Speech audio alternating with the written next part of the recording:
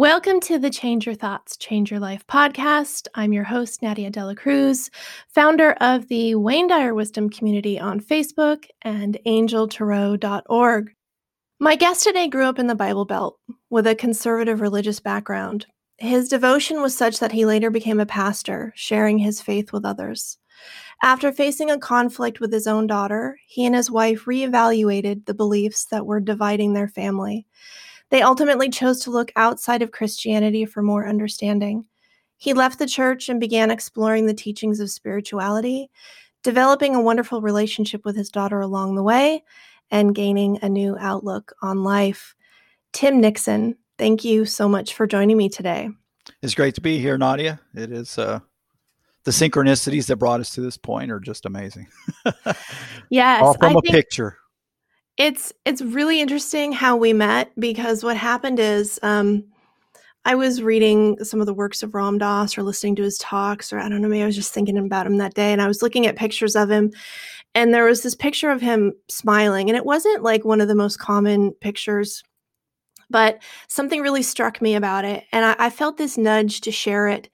And so I go on Facebook and I share this picture, and I'm like, well, I really should put a quote or a meme or, something. Like, I think it's the only time I've ever shared just a photo without saying anything. I didn't even say his name. Like, if people who didn't know wouldn't know.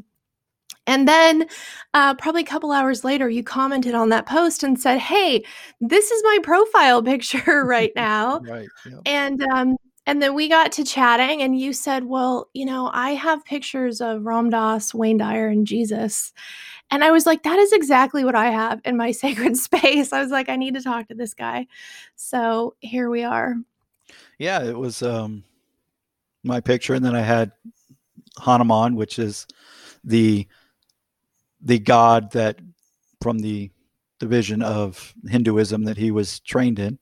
And so I had that on there.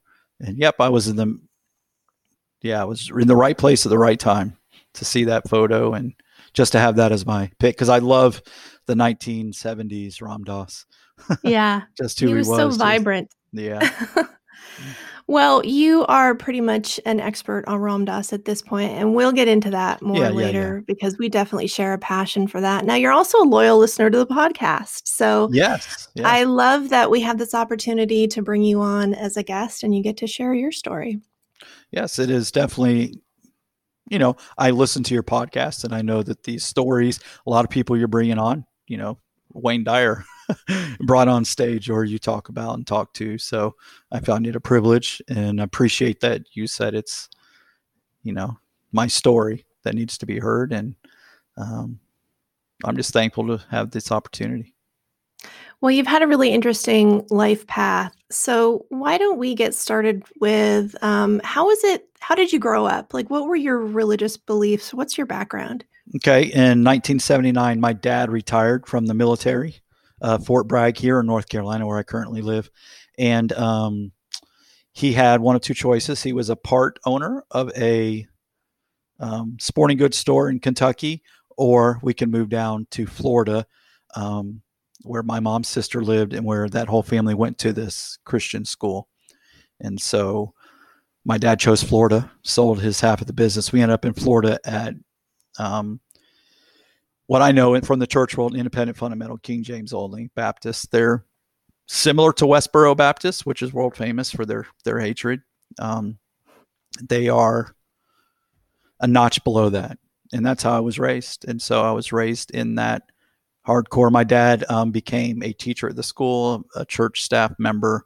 The pastor basically set the rules for our household, could tell us where we could sit in church and things like that. My week was start off Sunday 3 times in church, did bus route, and then sports, Wednesday night church, Thursday night visitation, Saturday bus route.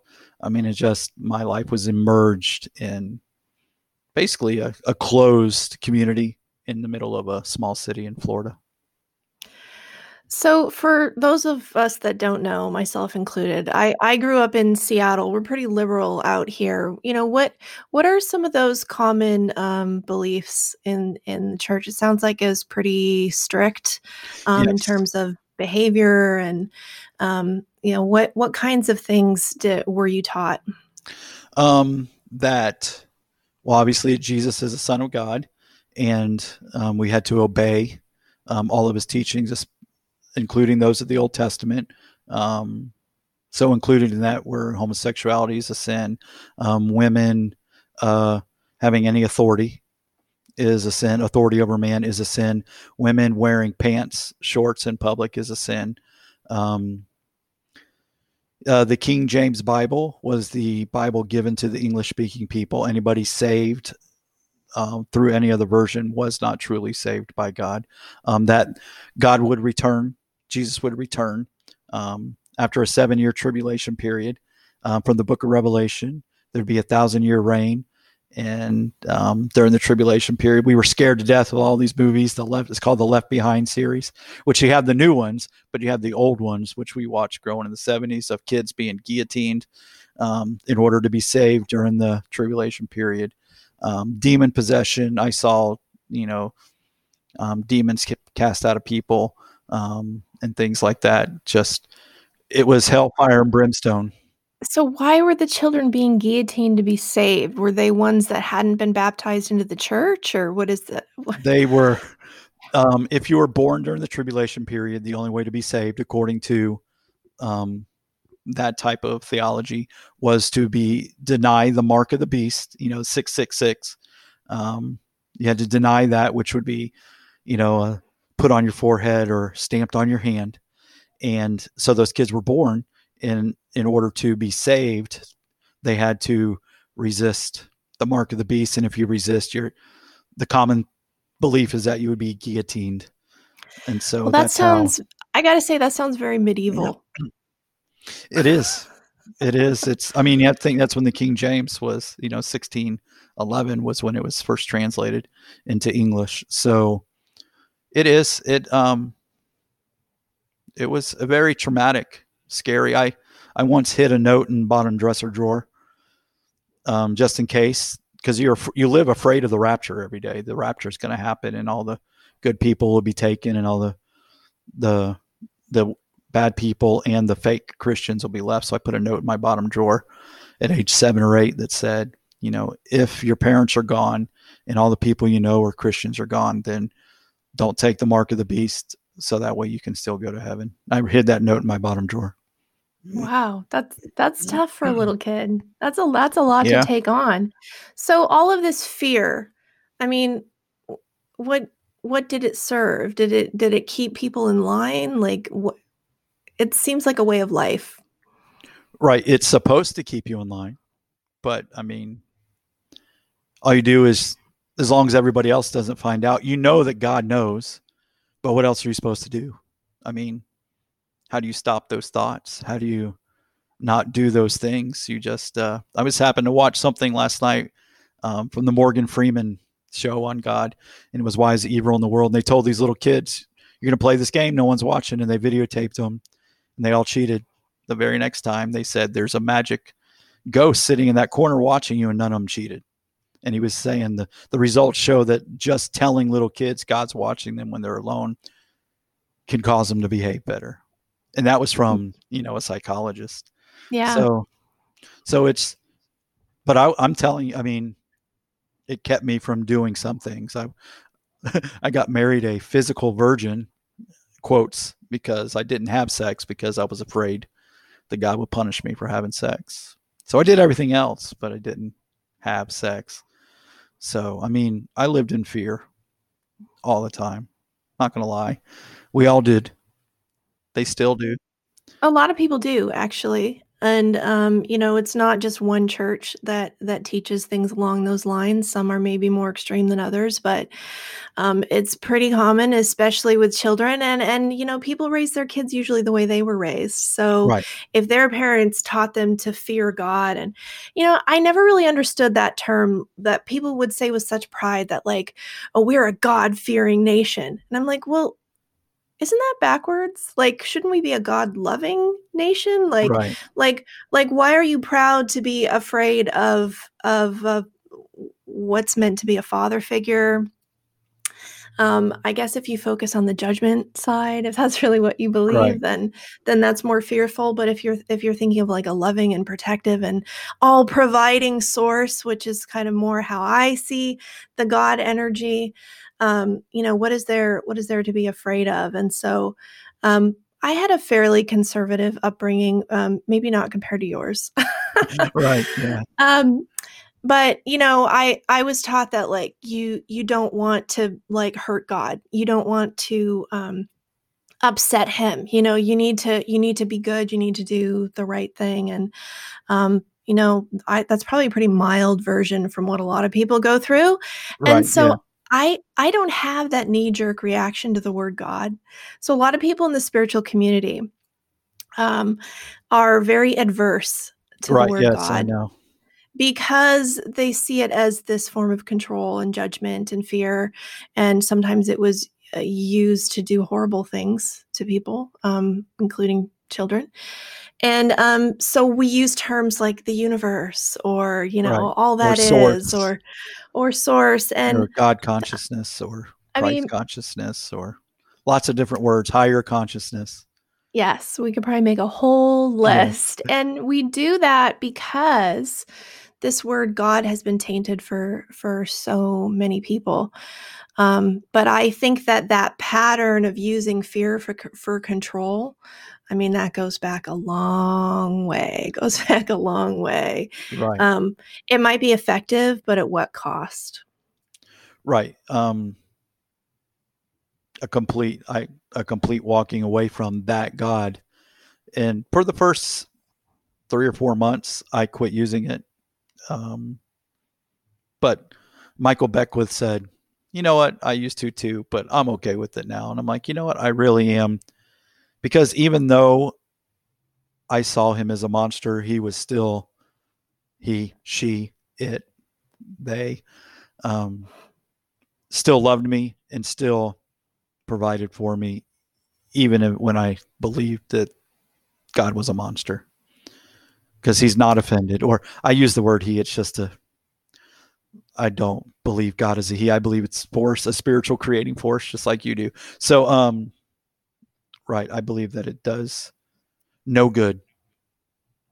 It does no good to focus on the judgment side of man's understanding. So we got a little taste of how things started out for you. Yes, So some of the framework religiously for your life. It sounds like your family was pretty involved. And then at some point, you ended up becoming a pastor.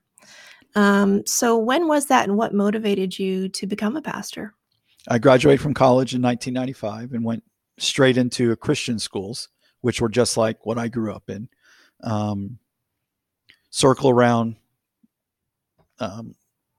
a couple of kids I had in my class um, recommended to their dad, who had just taken over church, that I should be their youth pastor.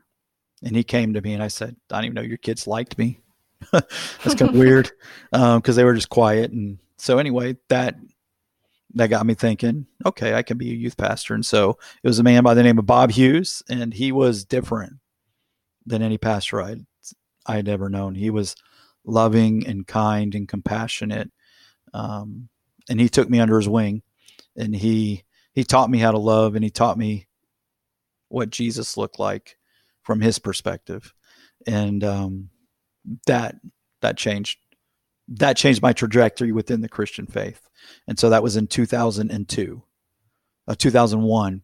And then 2002, I went to full-time youth pastoring up in Illinois. And if you were to make a movie about that situation, it would be fun. It's just crazy what goes on within institutional churches, especially when you're full-time. There are a lot of great places, I know, but yeah. So I started in 2001 as a So pastor. tell me more about what goes on at these places. Are you talking about like the politics of the organization, or what are we talking about here? Right. The politics of the organization. The pastor had a mental breakdown. The elders hid that from the congregation. He had been diagnosed as bipolar. He hated that diagnosis because Christians can't be bipolar. Why is that? because the Holy Spirit comes in and cleanses your mind. And so if your mind isn't controlled by the Holy Spirit, then how can you be a Christian? And so he was embarrassed by this. And then they never told me he was bipolar. And so here I am working with him day by day, and he's not taking medicine because he doesn't like the diagnosis, and he was bipolar. And by the time I left, they had run him out of there, and the associate pastor and the secretary, and I was left because they tried to hide it all, and it just blew up. And then it became a church fight. Those on the pastor side, those on the associate pastor side, and then the rest of us that were left to handle it all. And so it just blew up. It was ugly. It was embarrassing. And yeah, so I left. I left that church. I didn't leave all churches. I left that church. So you left after it blew up. So the stigma around mental health is because bipolar is diagnosed as a mental illness, right? Right. Is that the religious problem there, that because it's mental? Because I mean, you could have lymphoma or high blood pressure or something and not have it be like a failing of your faith, right? It's just mental illness. Right. I mean, and I was originally, those people, I'm like, well, how can you be bipolar? The Holy Spirit comes in and changes your mind. But it's just that. So you believed it too. Psychology and psychiatry are opposite of what you learn in the Bible, because men start out evil and they're just evil. And so you come at it from that perspective, and then God comes in and you're no longer evil. But inside, that's what, it's what I'm dealing with, is that inside we all deal with this thing. We keep saying we know this God, but we don't know this God because we have to say we know him, but we really never experienced. And so it's a concept. So from my perspective, the whole mental health thing wasn't quite so black and white. And I went to Catholic school, and, I was around religious people, but a little more open-minded, I guess, not as conservative. So I think people, in the 80s and 90s, people they didn't want to admit that, they were depressed or they were having a hard time. There was kind of a social stigma with it, but I don't think it was so much religious for the people that I knew, but it was more like we didn't have the same line, I guess is what I want to say, that it wouldn't have been like something you necessarily needed to hide as a religious figure or anybody really, but there was just that social stigma. So what happened after the church blew up and you left? I went down to it's called a Disciples of Christ church, which was a more liberal church. And I was still on the conservative side. And I ended up there as a youth pastor, and my conservative beliefs just they didn't end up working out well with the pastor. He was a picture of love too. He served, he loved, he was an incredible guy. Kent Reiner, great racquetball player. I learned a lot from him, but I didn't know it because I was conservative and he was liberal. And when I say, so what were those differences? What was it that you didn't agree on? I still had that belief system that women were not to have authority over a man in a church. That comes from 1 Timothy and 1 Corinthians. And then the church itself, the denomination itself was, out in California ordaining homosexuals. And they'd guaranteed me they would never do that there at that church. But it was just, I was what was called a Calvinist, which is God chooses who he's going to save. And they weren't like that. And then his daughter ended up really not liking me. So she got me just to admit that the church was wrong in having a female Sunday school teacher that was teaching men. And I believed it hook, line, and sinker back then. I'm not gonna lie. That's who I was. And so. Well, thank you for your courage in sharing that, because it's obviously I know you've re-examined a lot of your beliefs and made some big changes in your life, and I applaud you for that. And it's not always easy to admit, where we came from or where we started out from, especially when we think differently now. So thank you for sharing that. But Tim, I got to say, I would not have been very happy with. No, I completely understand. But that's where within Christianity that I grew up in, it's brainwashing. I mean, that's why I can't judge somebody who's raised a racist. It's inbred. It takes time to grow out of it. They can be shown the truth, but until they choose, it's just so hard. Because I was raised, they wouldn't say it was racist, but I was raised racist. There's just so many things. It just becomes ingrained. And then you just have this view. You have these words translated from a language that you don't read, put into English, and there's an agenda. Translators have an agenda, and that's all you focus on, your tunnel vision. All you see is what the Bible says, your understanding of it, and your understanding of it is truth. That's just, that's who I was. And I was a loving person, but it didn't matter. I'd rather offend you than God. I get it. Right. Yeah, it's the agenda that I think is the problem, right? Like what are we trying to teach people? It's interesting that you make that connection to racism, especially at a time when it's really in our face right now of how much work we still have to do in this country, and makes me wonder about the link between religion and racism. But I don't even think it's necessarily specific to religion, but it is that it's how you were raised, and you're told what's right and what's wrong. And when we're young, I think we don't really question that, especially because we want to please our parents. We want to please our teachers. We want to be good little boys and good little girls and do what's expected of us. So, it's really kind of, I think, built into who we are as social animals, really. Right. Do you think there's a connection between religion and racism? The religion of the South, church I grew up in, I'll just give you an example.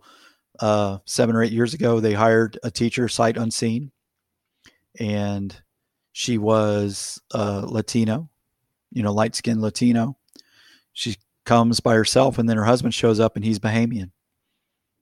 They let her go. They just said, "We're sorry, but we don't believe in mixed races." Mixed marriages. And then in my church growing up, a white man and black lady came down the aisle, and pastor stood up and said they wanted to join the church, but we explained to them that they can't do that here, but our sister black church up the road will accept them as members. Ouch. Yeah. So we've got a different church for you over here. Right. The black people accept the white guy, but we can't accept you as a member because "be not unequally yoked" was his verse they quote, which has nothing to do with races. It had to do with spiritual. They interpret it to have to do in spiritual things. But it compared a donkey and an ox. Don't hook a donkey and an ox together. Well, duh, because they don't work well together. So that's all it was saying. Yeah, of course we are the same species, Right, yeah. We all are. So yes, species. From the conservative sides, yes, I believe racism is taught. I wouldn't say it is. I mean, obviously the church I was in Tampa, that they weren't racist there in any way, shape, or form. Mm-hmm. It was just the conservative Westboro Baptist type churches. So would that have applied to anybody who wasn't white? Is it really down to skin color? Or are there certain races that are more accepted?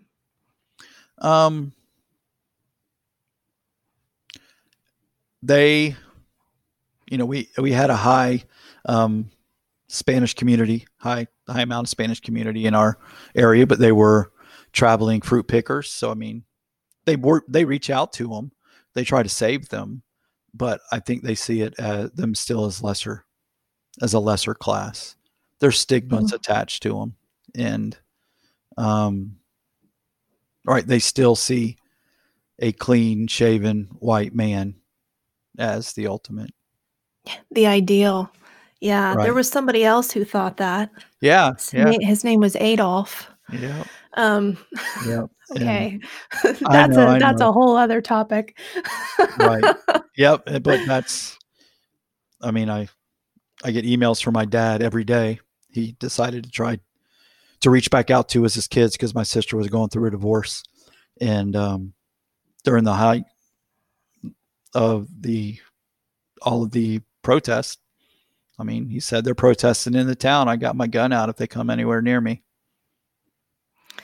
There were people standing in the streets with guns here. And when I saw pictures of that, it just terrified me because I just thought, I mean, they're standing out there saying that they're protecting their property in case protesters got violent. But what are they going to do? Are they going to shoot a kid if they break the window? Is a window worth a life? Why? Okay, maybe stand out with a bat. Is a gun really the answer? But, that's my take on things. But it is really frightening to see.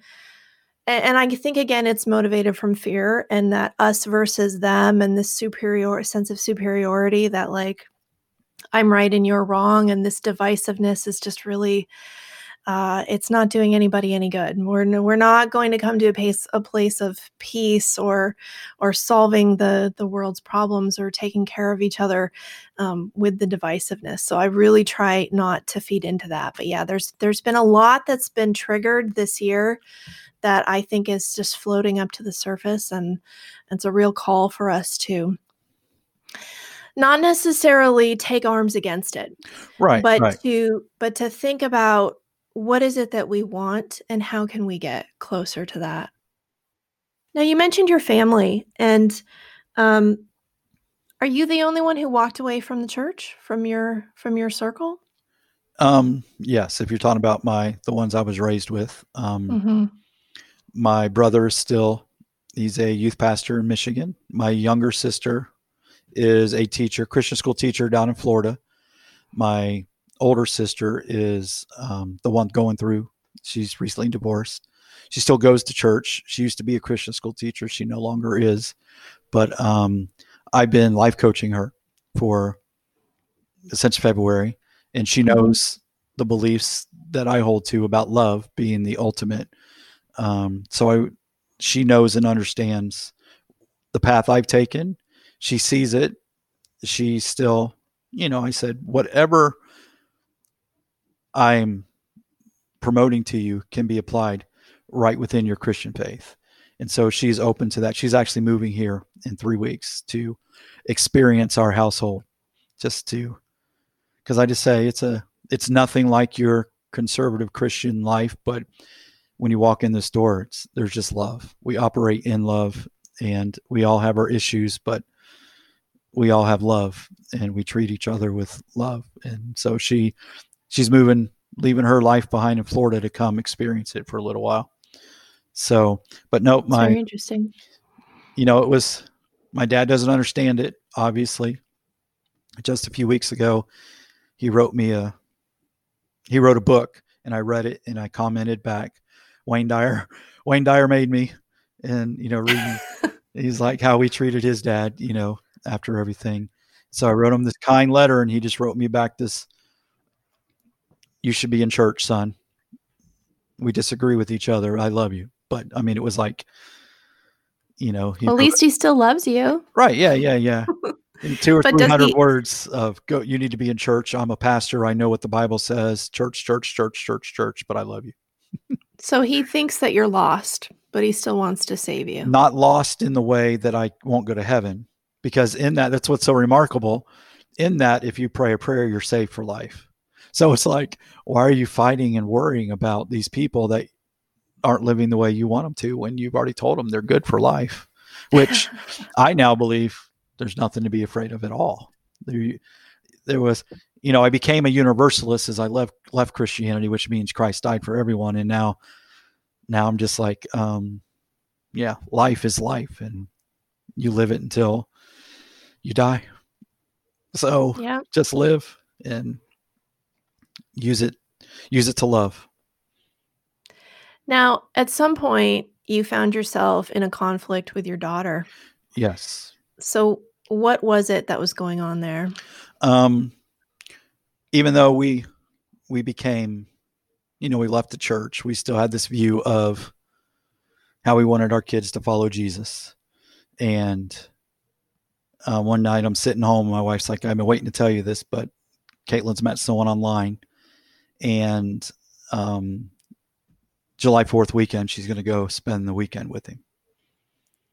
And I was like, what?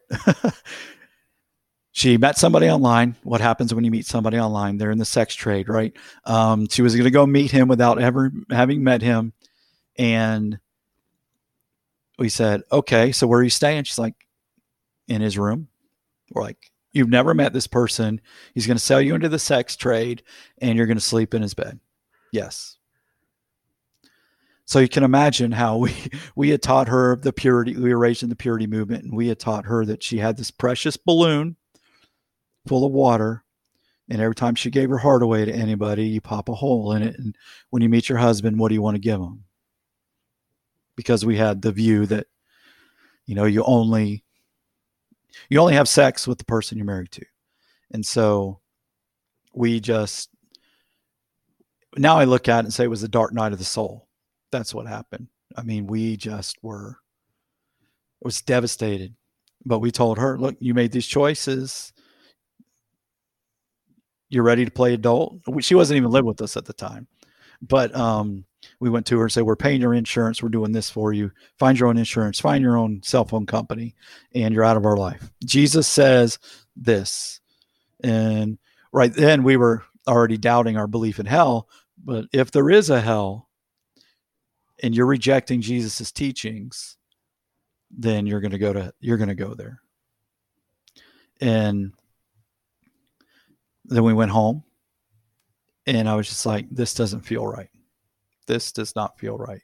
And my wife and I we turned off the TV, and we sat an hour, and both of us were silent. We were just weeping. And couldn't figure out, because she had hurt us. We were taking it personally. And at the end of that hour, I just looked at her. I said, we can't do this to her. We can't do this to her. And I sent her a text and said, no matter what choices you make, you're not off our insurance plan. You're not off of our cell phone plan. But we just want you to reconsider meeting him. He could sell you into sex slavery. And so she ended up texting that to him. And he was like, that's it. I'm out. You guys are crazy. I wrote him a letter. I found him on Instagram, sent him a note and said, this is why she's like this. And he wrote back and said, that's great. She's an adult. It's none of your business. This is what we're going to do. How old was your daughter? She was 21. Yeah. But the age wouldn't have made a difference, right? Because she wasn't married. Right. And she never been in a relationship. So how can you do this? You've never been in a relationship. We went through that one more time where we went to her and said, so you're still going to have sex with him? Because by that time she said, we're going to have sex. And I'm surprised she told you. Most kids would not. Most kids wouldn't say. They'd be like, oh no, nothing's going to happen. It's fine, Dad. Well, she's usually passive aggressive, but she had decided, her and her brother had decided that if this is the God we worshiped, they wanted nothing to do with them. And so we went to her. She just sat staring at us, and she had Chris pulled up on her computer so he could hear what we were saying. And she's like, this is what we're going to do. Wow. And so we left and said, that's it. Everything we said, we rescind. You're out of our life. And then we were watching, I was a Sunday morning the next day, my journey out of Christianity. We were still watching. There was this guy by the name of Brad Jerzak, and he does this thing called Gospel in Chairs. And he's got a black chair and a white chair. And he says, let me explain to you what the Bible actually teaches about God. And he said, here's the black chair which represented man. Here's the white chair, which represented God. And he kept moving the chair back.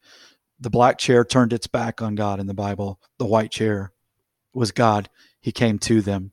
He's like, when do you ever see God leave man in the Bible?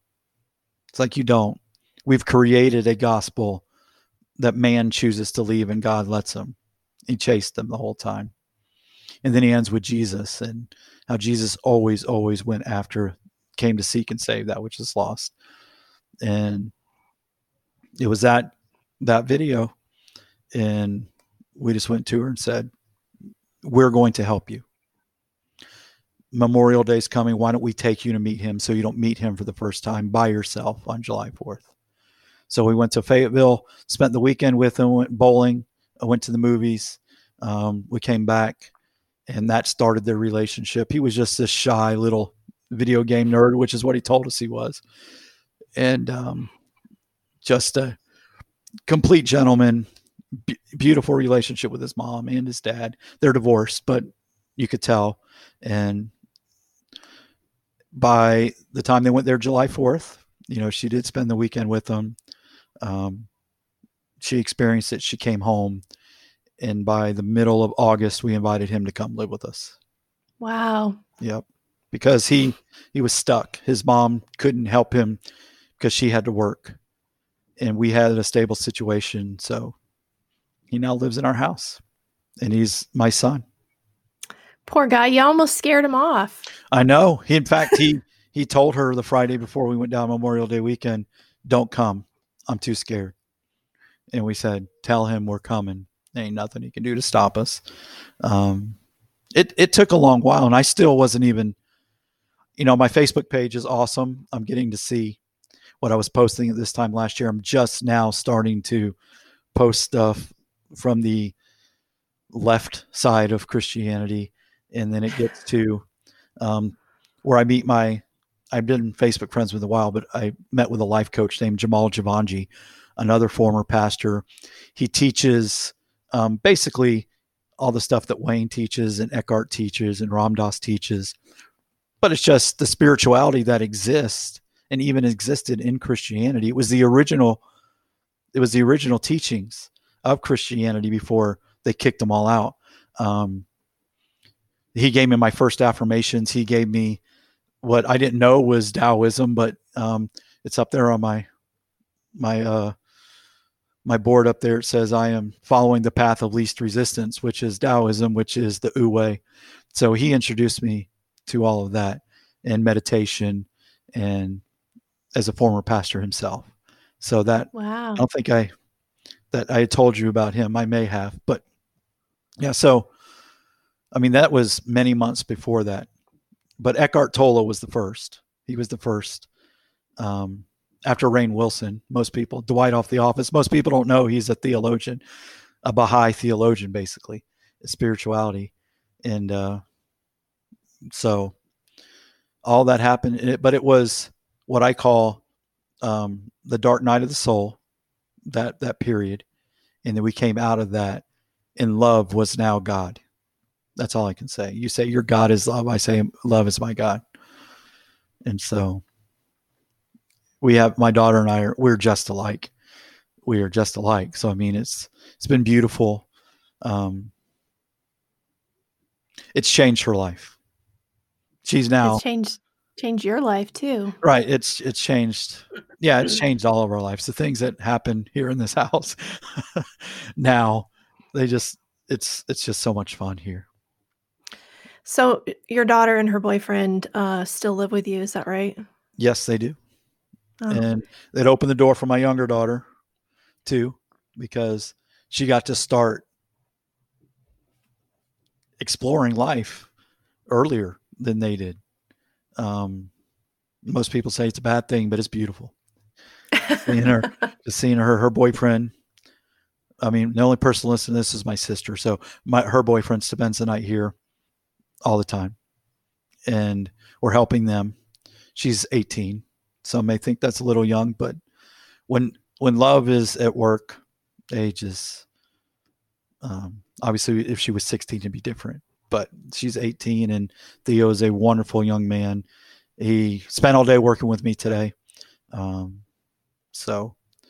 then we have a son smashed in there. He doesn't care about any of it. He just playing video games. So he's doing his own thing. yeah. He's like, what are you guys talking about? You're being kind of loud. I'm trying to play my game over here. He's like, why is my name on this vision board? Like, you didn't give us anything for it, so we just put your name on there. Right. At least he knows what a vision board is. So he's listened to some of it. Yeah. Yeah. Wow. Well, what a transformation. And it sounds like love is so key, because that's probably the biggest difference in the energy of your life now is the energy of your life before, is that it's just completely saturated with love. Everything that you look at, everything that you do, everything that you experience, you see it with the eyes of love instead of the eyes of fear and limitation and boundaries and separation and that division that is really all just an illusion. Right.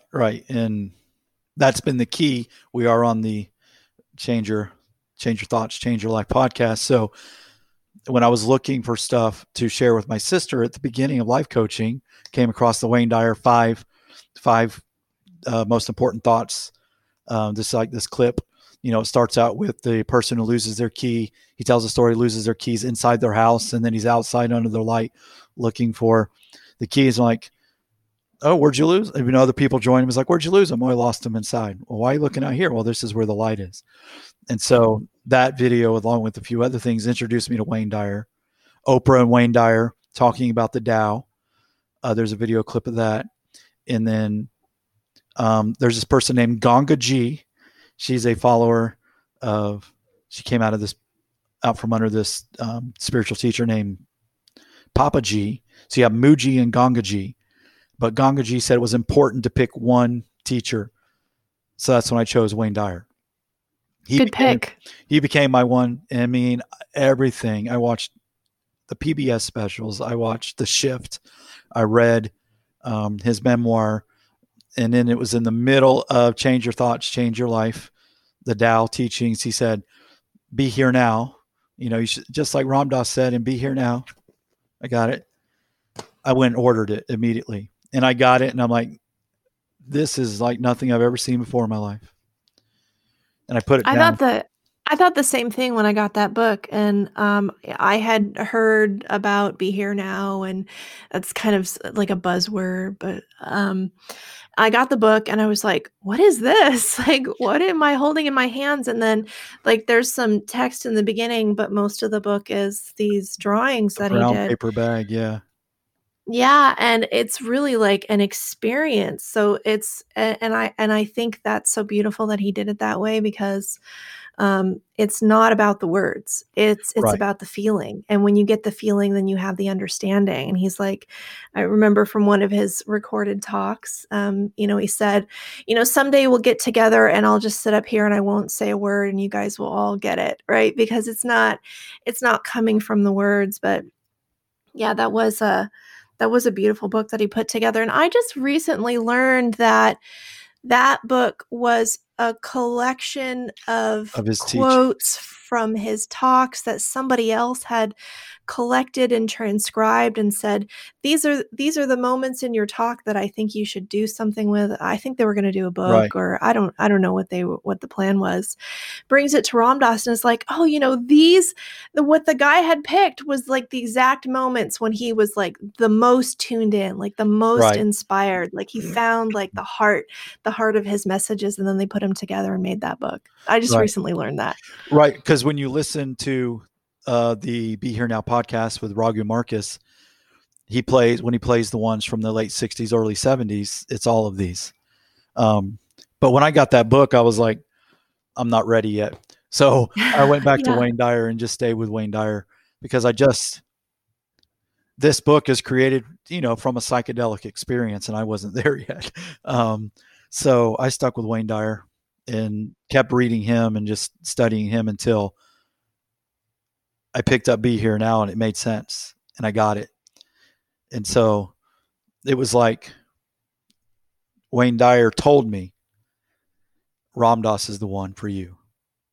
It was, I think, just because of Ram Dass's raw teaching, but that Wayne Dyer said it was Ram Dass who was the one who taught him to go without notes on stage.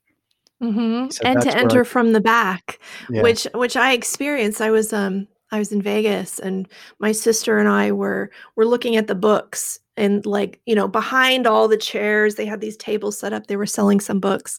And my sister and I were kind of perusing. And here comes Wayne Dyer walking, like, I was like, "Oh my God, he's right there." Right. And yeah, he would just walk, and everybody would like start coming in, just a few people, because everybody was kind of taken by surprise. But they Right. would just kind of come and talk to him, and he's so relaxed, and like, I feel like people never mobbed him because because of the energy that he was bringing to Right, the the room. But aura he put off, yeah.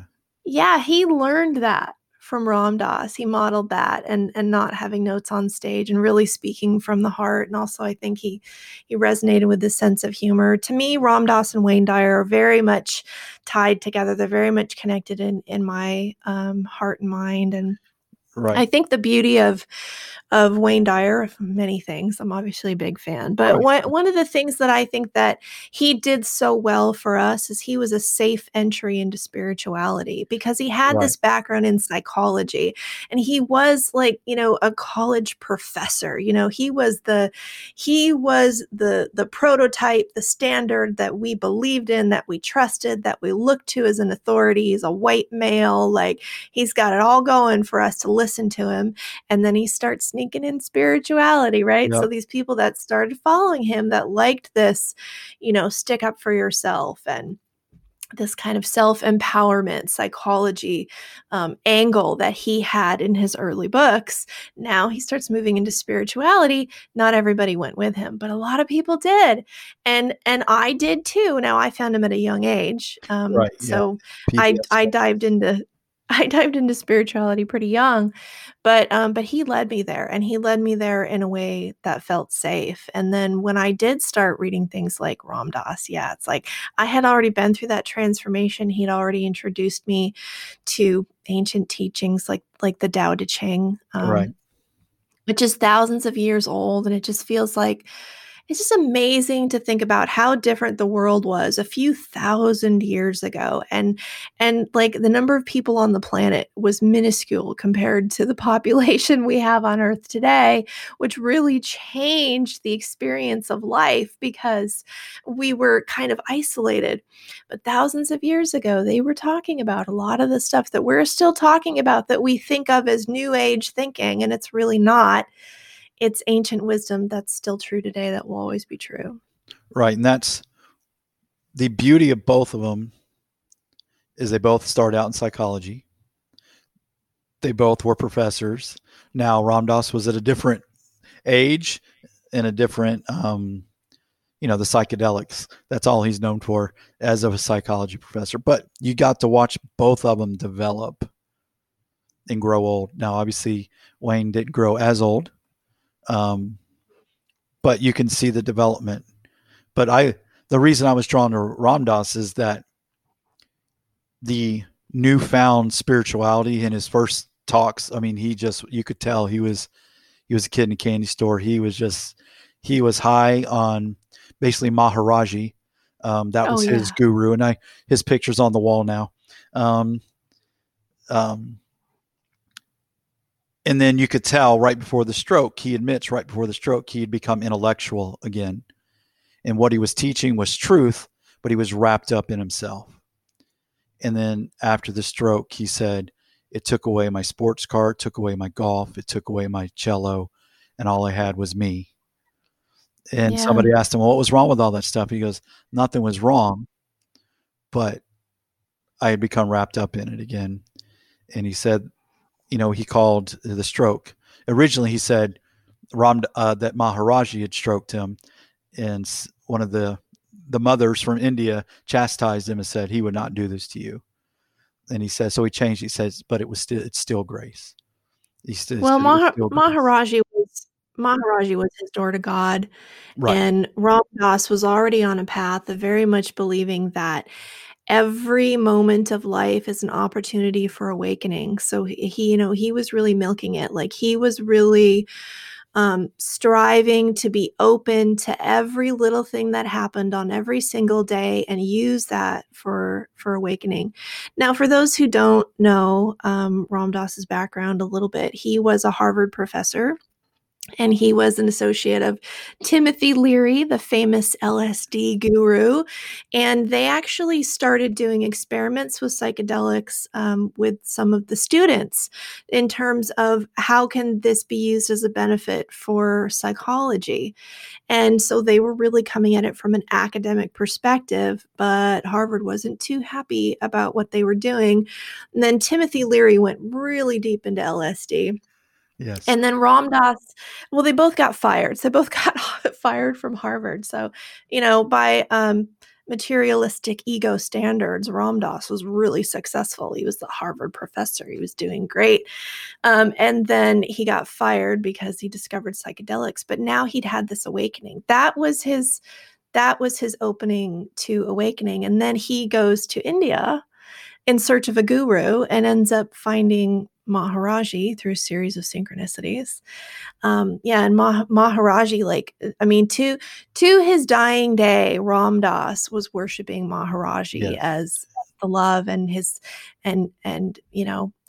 his doorway to God is how I saw it. And he felt like Maharaji was his teacher to his dying. And I was surprised. That Ram Dass outlived Wayne Dyer because Ram Dass had a stroke in like the 90s. And after that, 1997. 97. There you go. He lived 22 years after that. He couldn't walk for the rest of his life. He was severely disabled. He had a great difficulty speaking. I think it was called aphasia. Yes. Is that right? Yeah.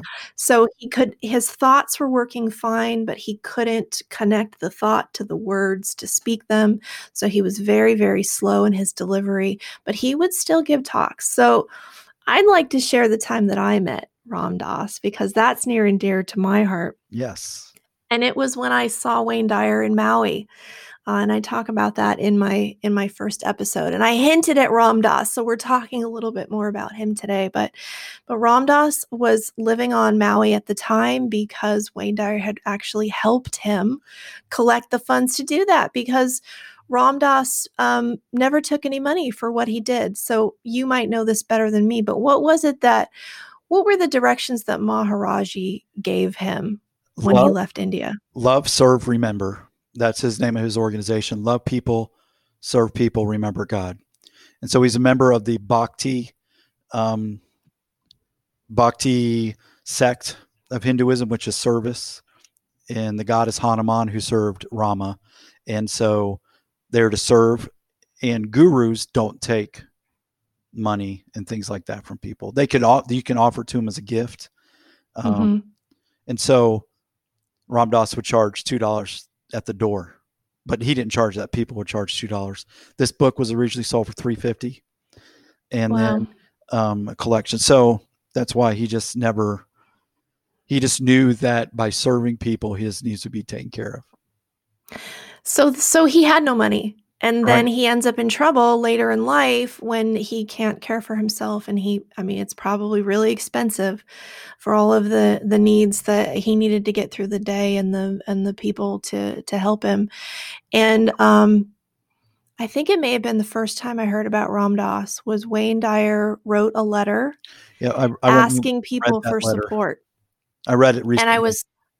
And I was like, wow, whoever this Ram Dass guy is, he sounds really important and really special. And I think that's when I started learning about him. And then, so Wayne Dyer was able to basically get funding for Ram Dass to stay on Maui. So they both lived on Maui and they ended up becoming friends, which is so beautiful because it started out. So Ram Dass is about 10 years older, they're both gone now, was about 10 years older than Wayne and started out as like a kind of a mentor figure, somebody he looked up to. And then they ended up becoming good friends. And that's really beautiful. So Ram Dass was at the conference that I went to on Maui, and they brought him up on stage. They actually had to like lift his wheelchair to get him up there because I don't think there was a ramp. And they get him up there and he speaks really, really slow, but everybody's like hanging on every word. And he tells this hilarious story that you've probably heard him tell before about meeting Maharaji and Maharaji taking the LSD and Yep. like he took an incredible amount of LSD and it didn't seem to affect him. And he says, well, if you're already in Chicago, you don't have to take a bus to get there. Whatever that quote was. Right. Yep. And I was just like, oh my gosh, this guy is hilarious. Here's this like basically older man in a wheelchair. And he's talking about his experience with psychedelics and like, this is kind of taboo. And then he's talking about his spirituality and he's so funny. And it's just like, at this point, I knew who he was, but I didn't know a lot about him. So after his talk, he's over in the side of the conference room. They brought him down now. And there's maybe like 5 or 6 people standing around him. And I come up and I'm about 10 feet away because I'm like, I know he's special. I'm really interested in this guy. I love his energy. I like, there's something magnificent emanating from this man. But now I'm going to cry. I didn't feel worthy to come up and take his time because I didn't know enough about, I didn't think I was going to get this emotional. I didn't know enough about who he was. Right. And he caught my eye and we had this eye contact. And I can't really explain it except that I knew in that split second, in that moment, he understood exactly how I felt. He understood exactly what I was thinking and where I was coming from. And it was all okay. Yeah. I know that Krishna Das, who's one of those, Ram Dass took a lot of Jewish people with him to India and they ended up staying friends. So Krishna Das said to him the weeks before he died, he said, Ram Dass, you've finally become the man you thought you were 40 years ago. And I think he had become Maharaji. I think he had gotten to that point where he could look in your eyes and know you.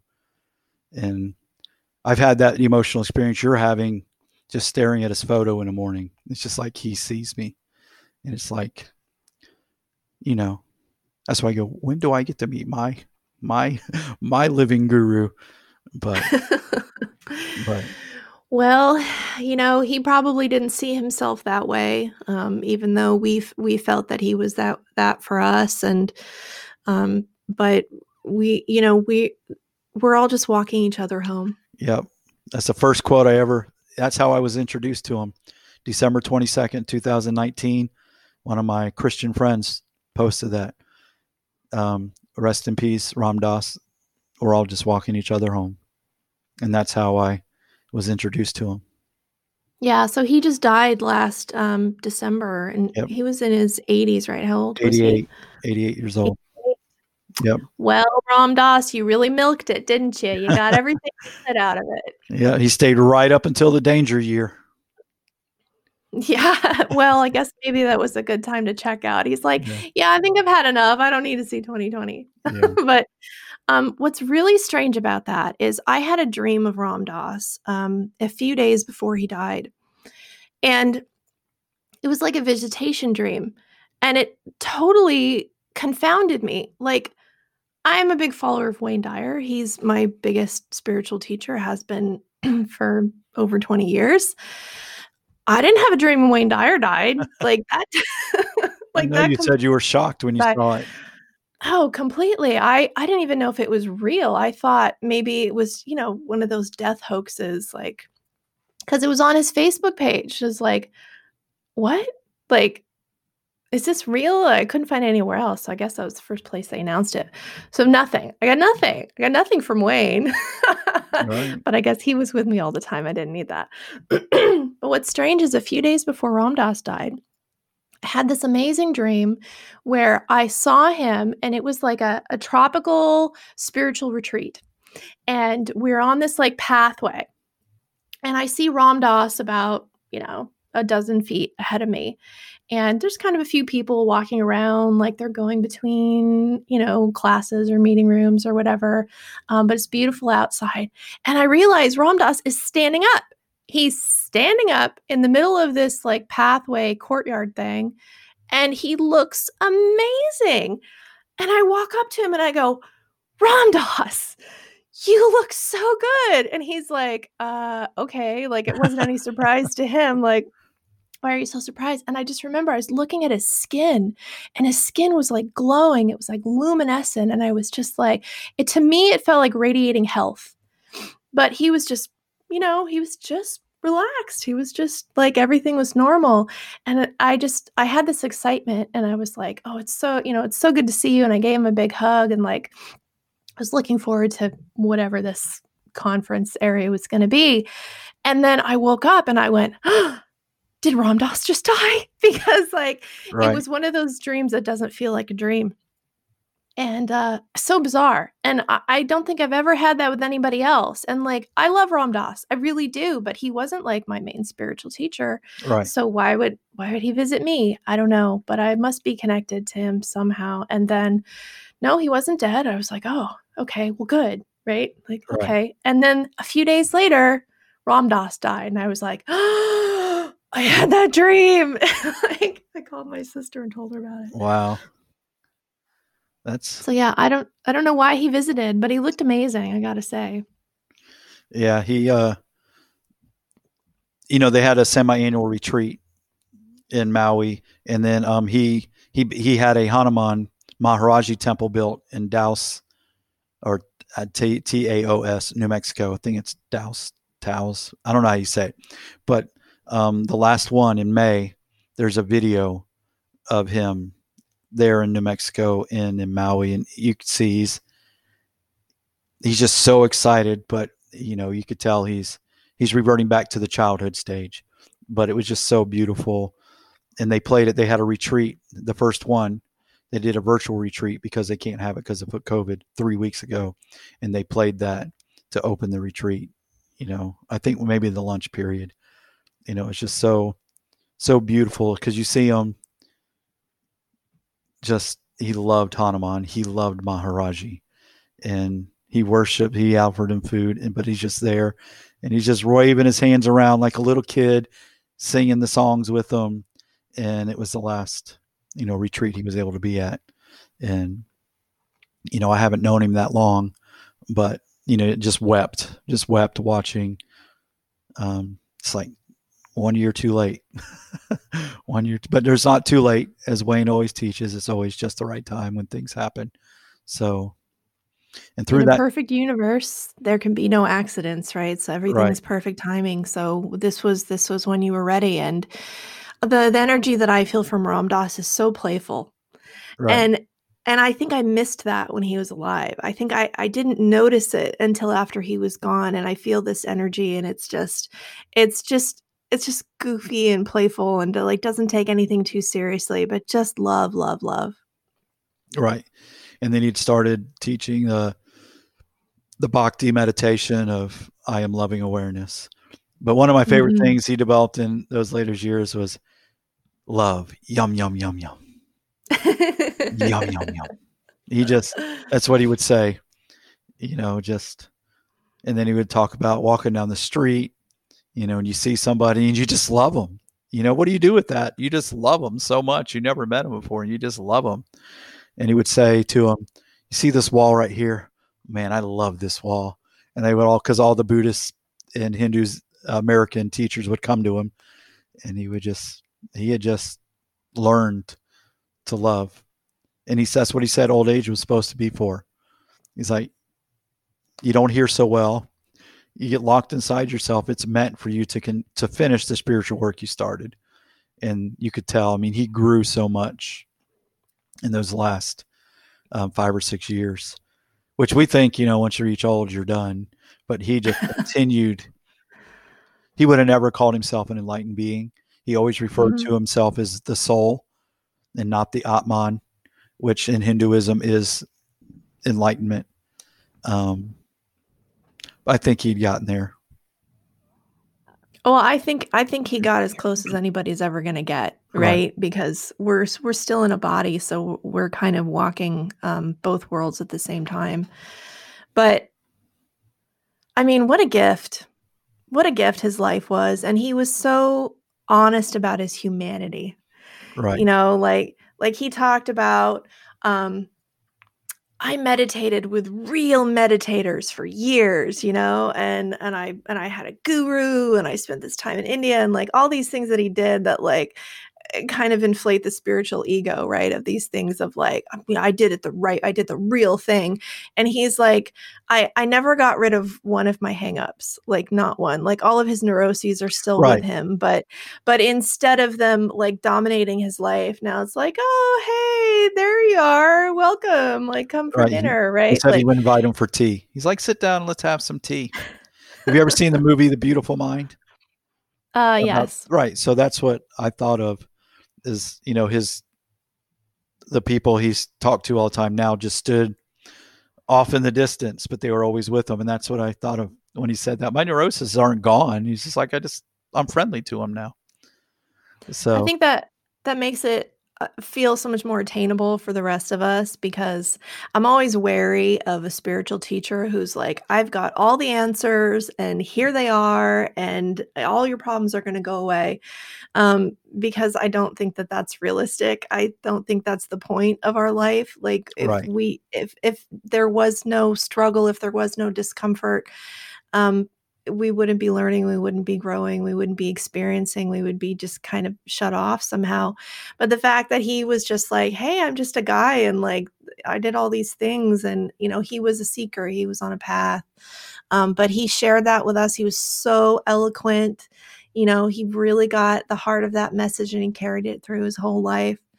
So you just discovered him in December, but connected with him in a big way.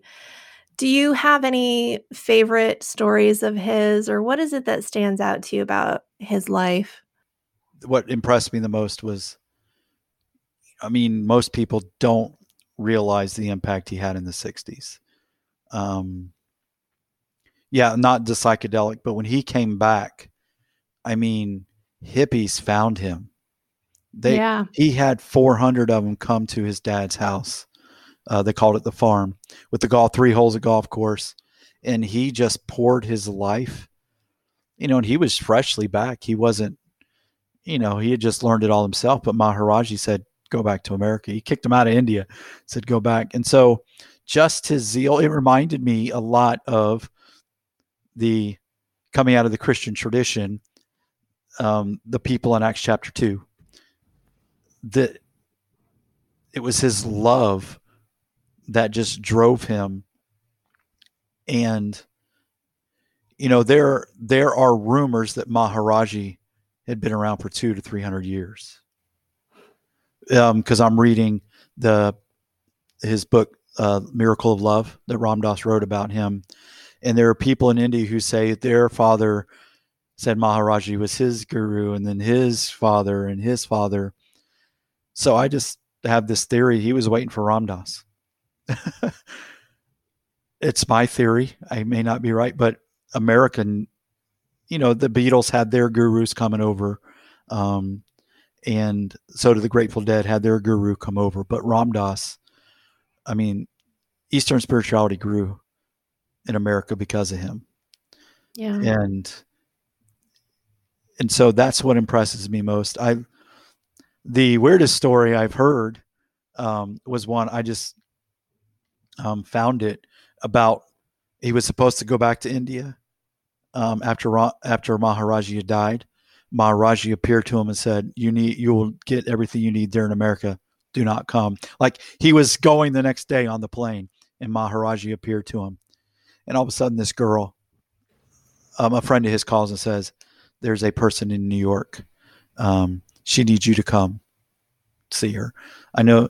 So he got there and found out Maharaji was sitting in her basement, and she was just this Brooklyn girl, Jewish girl that had spiritual gifts. She was a medium, and she became Ram Dass's teacher for like 3 months. She would channel Maharaji and teach him while being a mom, while taking care of her husband and feeding her husband, secretly doing this behind her husband's back.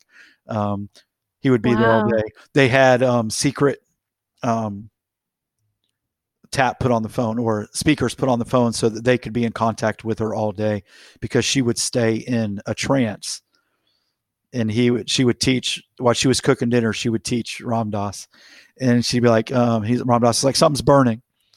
She's like, huh? Because she was in, what do they call it? Samadhi, I think it is, where she was out. She could only see through her third eye. And so she was in a trance cooking dinner, and she forgot to put a pan down. So she was cooking the dinner directly on the burner. He's like, no. Something doesn't sound right. She's like, well, let me check. And he said she opened her third eye and looked down. It's like, oh, I put it directly on the burner. So he tells that story. That's not out there anywhere. It's like one of those common things he told, but he tells that story, and it was just like weird, but it was Ram Dass. So Maharaji taught through her to him for like 3 to 6 months, I think. Do you know what her name was? I cannot remember her name.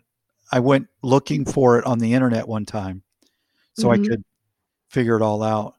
I forget. Yeah, I've never heard that story. It must I be, didn't either, and it's not written about. Known. But he told, I believe he tells the story. I don't know.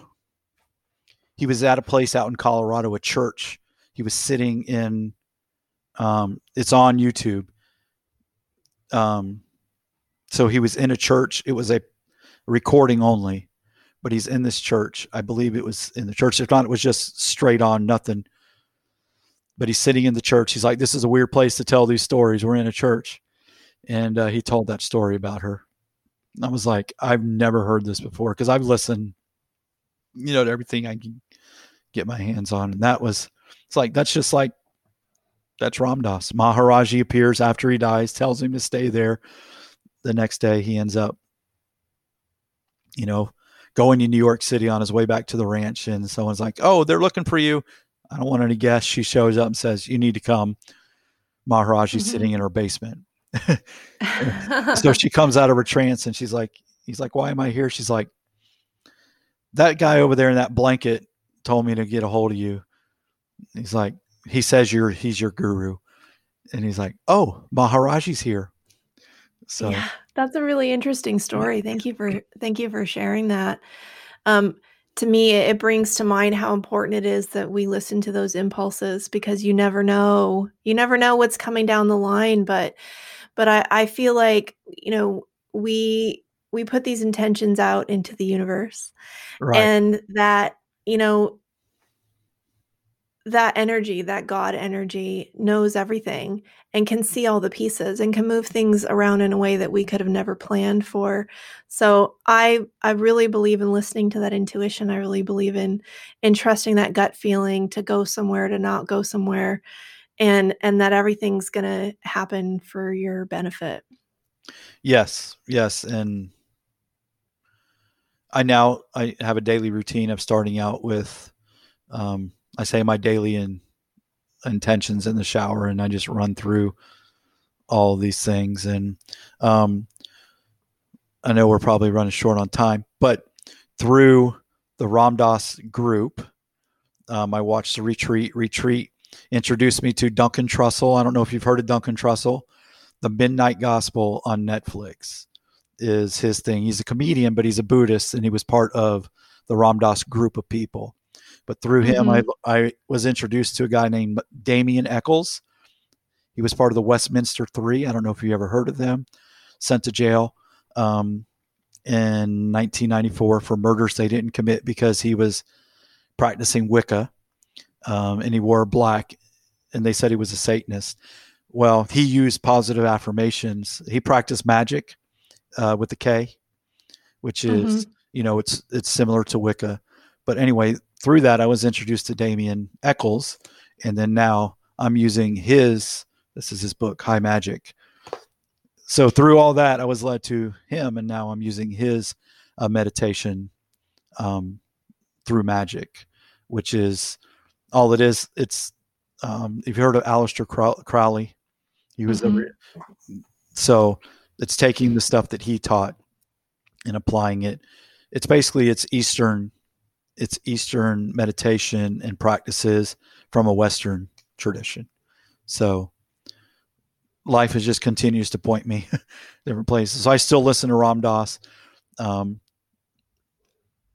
Trussell, who has his own podcast. He interviews all the Ram Dass people, the circle of friends he had, and then it introduced me to him. So it's just like all those synchronicities that just keep leading me to new things to help me, because silent meditation is, it's hard for a lot of people. I'd gotten where I could do it, but I'm better at these practices, the fourfold breath type exercises. And so I think that reading and listening and, mindful movement, going for walks, like there's a lot of different ways that you can meditate and connect and listen, that it doesn't have to be, sitting and chanting Om or right, yeah, or following the breath. There's a lot of different methods, and like Ram Dass said, they're all just tools. right, And ultimately, every method is just a crutch. But whatever works for you, it gets you in, and then once you're in, you don't need it anymore. right. So, yeah, definitely there is a lot of room for variation in people's spiritual practices, and I don't think anybody should feel like they have to sit and meditate in a way that they might think of what meditation is. If you do a little research, do some digging, there's a lot of different types of meditation. I think it's extremely beneficial, but try a few out and see what resonates for you. And if it doesn't resonate for you, maybe you just find your own way to connect. And the whole point of meditation, at least from my perspective, is to step back from identification with the thinking mind, Right. and you become the observer of your thoughts. So a lot of people think you're trying to stop those thoughts, but really you're just becoming aware that those thoughts are this stream that never stops. Right. It's always going. It's always going to be something, but it's not you. So I like to say, don't believe everything you think. Right. Because there's these stream of thoughts that are coming from something that isn't the truth or the essence of who you are. And when we become the observer, when we practice even just a few minutes of a day of noticing what are my thoughts doing, then you start to loosen that identification. And then it brings you into that space, into that sacred space, into the heart of who you are. And when we're in that space, we know what to do at just the right time. You don't have to plan it out. You don't have to be reactive to things. It comes from a space of love. Yes. Yep. And that's the driving factor. That's important to me. So your life has changed so much. Diving into spirituality like you have in the last year, particularly, how has that changed your life? What's different for you now? I used to believe that men were born evil, that their hearts were evil, that there was a God who had sent his son to die on a cross to have to save us all from ourselves. Now I see the creative force that is God. It's a spirit. I refer to the source as the Tao, from the Tao Te Ching, and then the mother of all things. Out of the Tao flows the mother of all things.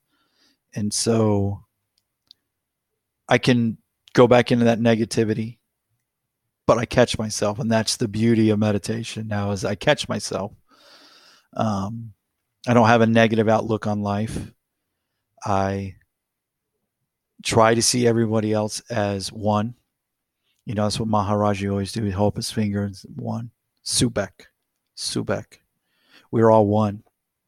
And it's not easy, especially in this world. You turn on NBC News and Donald Trump isn't me. He's different than me. But no, he is me. And what triggers me about him is something obviously I'm dealing with. So it's caused the world to slow down. And I look for synchronicities. If I do have a reaction towards another person, I stop and I try not to judge them. It's easier not to do that. But yeah, I start off every day. I wake up with Abraham Hicks. First 17 seconds of your day, you need to hold your thankfulness. And if you can multiply that, So I start out that I am a spiritual being living in a physical body now, whereas I always was, but I didn't see it that way. I always saw myself as two different things that battled against it. Yeah, at war with one another, right? Right. The spirit and the body, and you have to fight against your natural impulses because by nature you're evil and you can't be trusted. Right. And now I know to go with the gut, and the ego is the ego, but it's been your survival mode, and it's done what it needed to do to get you to this point until you woke up spiritually. And so we're all spiritual beings loved by the greatest love in the world. Near-death experiences teach us that. No matter what you call it, every path, even the fundamentalist Christians, fundamentalist Islam, has a truth in it that wants to awaken them. And that truth is love. So thank you. Thank you so much, Tim, for letting us into your life and sharing this very personal account of your journey and letting us see a little bit of your love for Ram Dass and Wayne Dyer. And it really warms my heart to have this conversation with you today. Now, is there anything else? Is there anything that you're working on right now that you'd like to share? I'm like Wayne Dyer in the beginning. He knew he was supposed to write a book, and he ended up writing one. Well, I'm in that. I want to write one, and so I've started the process. It's going to be entitled Finding Bigfoot, The Search for the Ever Elusive God. It will come from my understanding, which is the Christian perspective. But I've got it outlined and I've written the introduction and part of chapter 1. I have no idea if and when that's going to be completed. But I'm hoping to do that. And then I've started a life coaching business, and it hasn't started yet, but I've got a name and I've got a bank account. But great. I'm studying. My life as a pastor taught me I love people and I love to teach. And so I want a life coach, but I'm studying and practicing. Christian pastors don't have to have experienced what they're teaching, because the Bible is the experience. But I know I need to know and understand these spiritual practices. So I'm pouring my life into learning everything I can about spirituality and the practices of all the major religions. I would one day I'm already ordained, but that's as a Christian pastor. I want to be ordained as an interfaith minister. And I want to learn Reiki and I've been just doing the practices of the hand energies, just familiarizing myself with that. And so those are the things that I'm working on right now. Well, you strike me as a natural leader, and I think that people really benefit from all of the work that you've been doing on yourself, and sharing that with others is going to be a real blessing. So thank you for choosing that path. Now, for people who might want to get in contact with you, what's the best way to reach you? I do have a Facebook page. It's TSN 423. That's on Facebook. That's how you find me, Tim Nixon.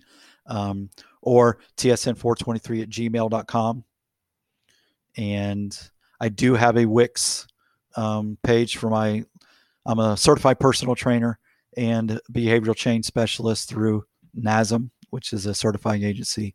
So I do have Fully Awake Fitness and Coaching at Wix.com. That is a website. You can go see what I'm offering. I'm really just going to focus more on the life coaching right now. Fitness is important, but I think, having a plan in place. So I want to help people that way. So great. And you are more than welcome to share anything that you're working on in the Facebook group. Right. If you're not already a member, it's the Wayne Dyer Wisdom Community. And, we look forward to having you join us. So, Tim, it's been a pleasure. Thank you for speaking with me today. Thank you for having me. And this is where I'm going to plug you. I had a tarot reading done by Nadia, and spot on. it was the email one. But it's like you had been watching my life. It's just, I was amazed. My daughter wants to do one. She hasn't done one yet because my price was the sale special. So, but yes, if you have not had a reading done by Nadia, you should give her a chance to do that for you because it was amazing. She has a special gift and talent.